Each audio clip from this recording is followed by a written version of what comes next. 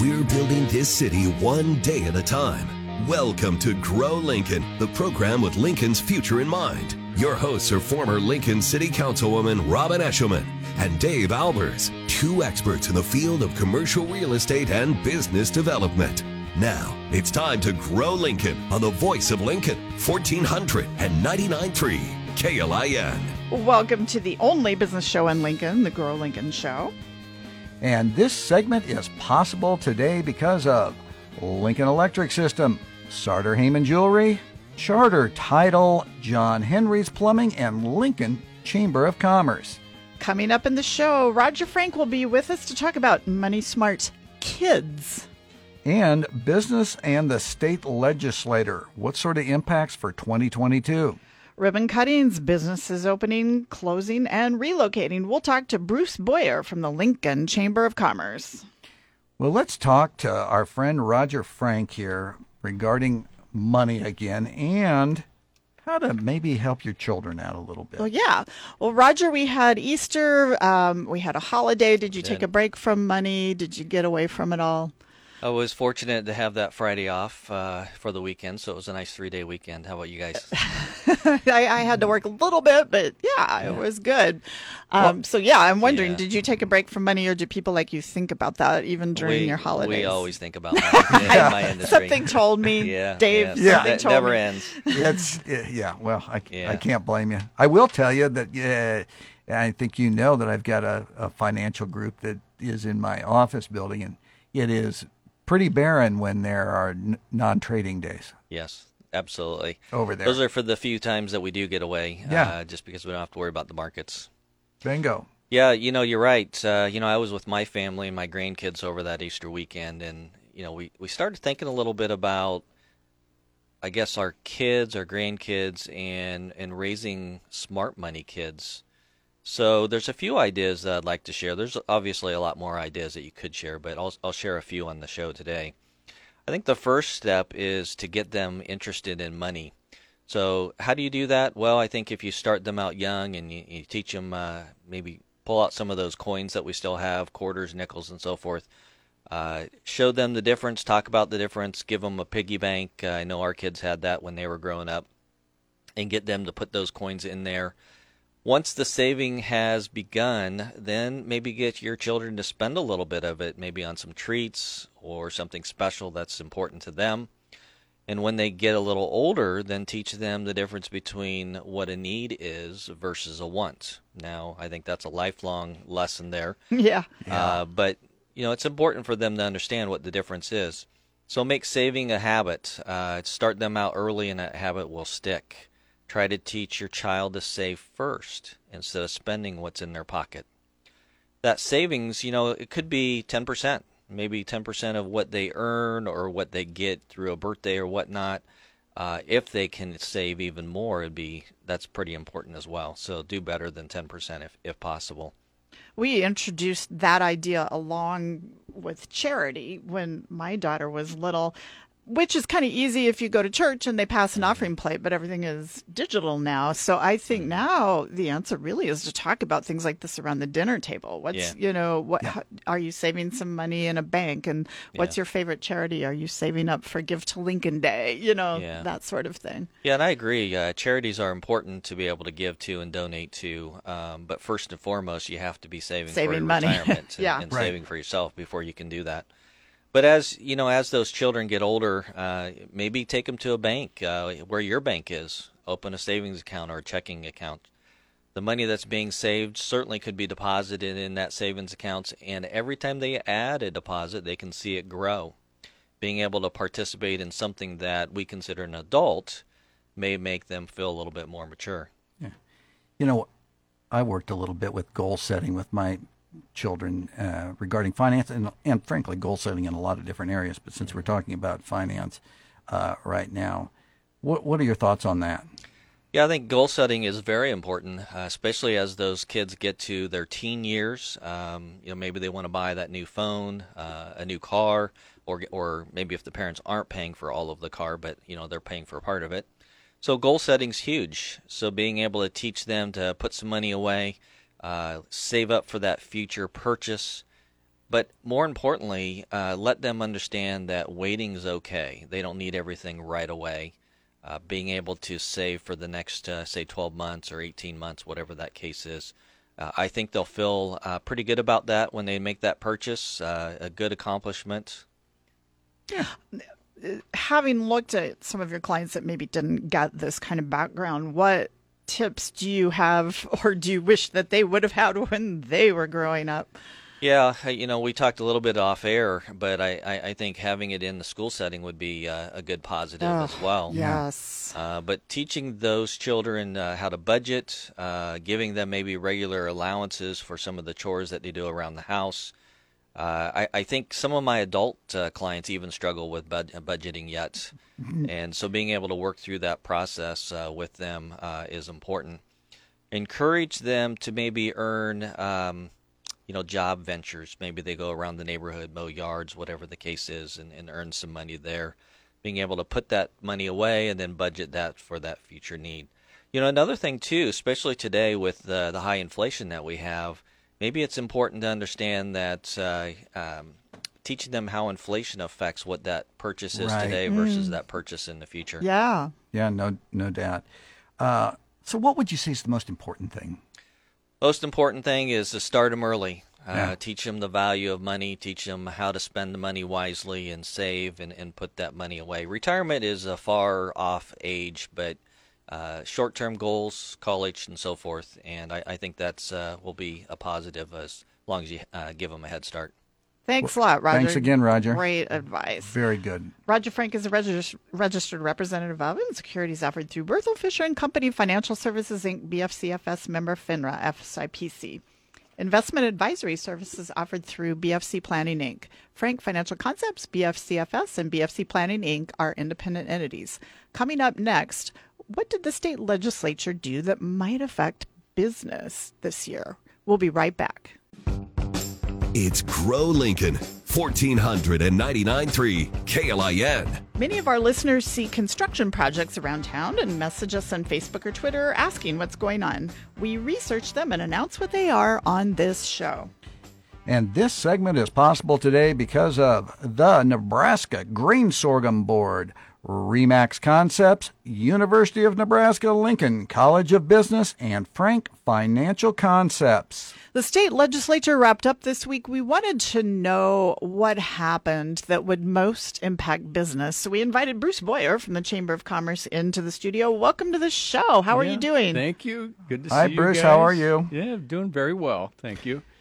Well, hey, what has been happening in the state legislature, and in particular, what about this tax cut package that they've talked about? I'd love to talk about that. So, historic tax cut package. If you guys listened earlier this week to the governor's comments with the closing of the legislature on Wednesday, he had a one word for the legislative session: wow. And the tax cut is historic. It's the largest tax cut in history of Nebraska. It includes individual income tax cuts, corporate income tax cuts, Social Security exemption. We'll do these things over, a number of years. So we're going to, kind of ease into it a little bit. We're very cautious in Nebraska, of course, but we need to do this. This is a competitiveness issue for the state. As you guys might be aware, Iowa, our neighbor to the east, is moving to a 3.99 flat income tax. So property tax relief also is a big part of this package. I'm happy to report that every Lincoln senator supported this bill on final passage. I got to give a shout out. Give a shout out to Senator Linehan, chair of the Revenue Committee, to two of her staff as well. MJ and Kay deserve a big shout out.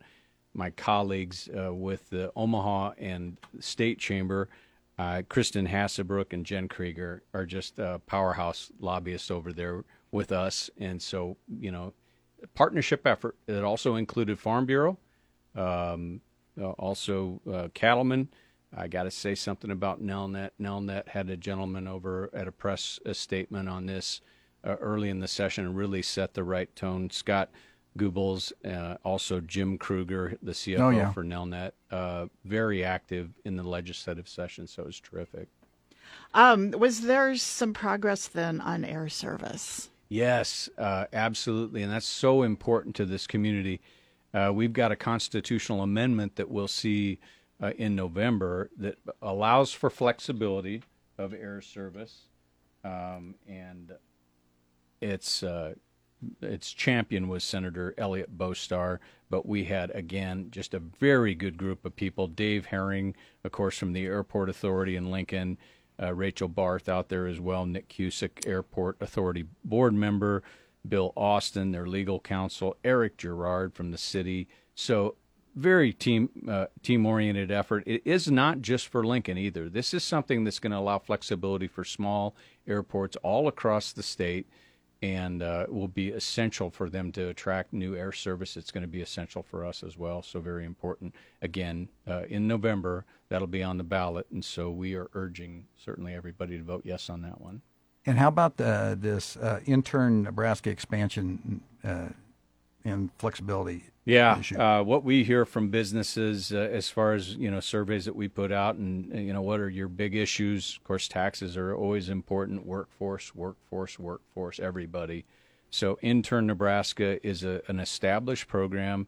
This was something that we had as our trio of ARPA efforts, looking to expand and provide some more flexibility in Intern Nebraska. Senator Mike Flood was our champion on this and the sponsor. Got to give a shout out to his staff as well, Jesse Ferguson helping us on that. And this one as well. Nelnet really stepped up to the plate this session. Terry Hymas came in and testified for a host of business groups on this. We had education, business, and labor all in support. It ended up not getting ARPA funds, but general funds. And this is going to be a very big deal for Nebraska over the next several years, and really a way for us to keep all the young people that we have coming into this state, keep all the young people that we have, kind of pursuing careers here as well. Our team down at LPED at the chamber did a terrific job being engaged as well. Shout out to Allison and Kaylee from LPED. Their involvement was very important on this issue too. I know that you had some success on affordable housing funds, and that, of course, is very important to our audience. Yes. Did you dodge some things that, had they passed, wouldn't have been business friendly? Yeah, the success on the housing was very important too, and I got to give a shout out to Senator Wishart and Bohrer there on what we dodged. Definitely an effort to try to have some kind of consumption tax. Many business groups oppose that. A large part of the lobby was opposed to it. That would be devastating for a lot of our important industries, certainly in Lincoln, but across the state. I think that garnered something like 17 votes, but at least 2 of those votes I don't think were really legitimate. I think that more were just a protest type of thing. But that's something that we are going to have to watch for. There's possibly a petition effort on that. We'd like to have you stick through the break because the chamber does ribbon cuttings, and we want to hear about businesses that have opened in Lincoln. Yeah, I'd love to. Our listeners love that. We will be right back. Everyone is excited about new business, and our business is to tell you what's new. This is Grow Lincoln on 1499.3 KLIN. Welcome back to Grow Lincoln. Business is opening, closing, and moving around. And this segment is possible today because of Christensen Hearing Analytics, Lincoln Airport Authority, Service Master Professional Building Maintenance, Realtors Association of Lincoln, and Baylor Evnen Law Firm. Bruce Bohrer from the Chamber of Commerce still with us. Bruce, you guys have had 8 ribbon cuttings. Can we get through this list? This is a lot of stuff. Yeah, what's been happening around Lincoln? List. Okay, so I'm going to start off with Black Hills Energy and Uribe Refuse. Next Tuesday, April 26th at 10 a.m. It's a dedication and open house for Black Hills' new building. Of course, it's really over by near 14th and Old Cheney. The address is 1731 Windhoek Drive. So they're also kind of recognizing 3 new compressed natural gas refuse trucks for Uribe. So that'll be pretty cool. People can make it out for that again, April 26th at 10 a.m. We've got another one coming up, if I can just continue on. Yeah, why don't you just with launch? Company Cam, and this is a great startup, I guess you'd still call it that, but a great idea that sprung out of a very creative mind and helps the construction industry. Friday, May 20th at 12 p.m., a ribbon cutting, and that's out at 300 Canopy Street Suite, or over at 300 Canopy Street Suite 200. In their rail yard. Yes. They In the won, rail yard. what, $70 million Just of an incredible grants? success story. Yes, I think some funding for them, and that's going to be a big deal. That is going to be a very big deal. Company Cam, don't forget that. We've got Elwood Staffing Services next Wednesday at 1:30 p.m. A ribbon cutting again. That's at 233 North 48th Street, Suite M. The Scarlet Hotel over on Innovation Campus The next new Friday. hotel. Yes. So I believe this is a Marriott badge. Yes. Sounds right. Yes. Yeah. It's a Marriott, if I remember correctly. So their ribbon cutting and grand opening, I guess, will be next Friday at 4 p.m. So that's out at 2101 Transformation Drive. I saw a liquor license go through to that, and I think they have meals there. Oh, yeah. Yeah, a restaurant or something. You yeah. bet. And they're going to use that as part of the help for the hospitality program for UNL. Yeah, if you're a student, you can actually work at the hotel and get credit. Yeah. Yeah, exactly. So that'd be pretty cool. Hope you can make it out to that. And then we've got Cobalt Credit Union Friday, the 29th. That will be, and can I correct? I think I said next Friday for the Scarlet, and it's actually the following Friday, May 6th. So, but next Friday, the 29th, is Cobalt Credit Union ribbon cutting.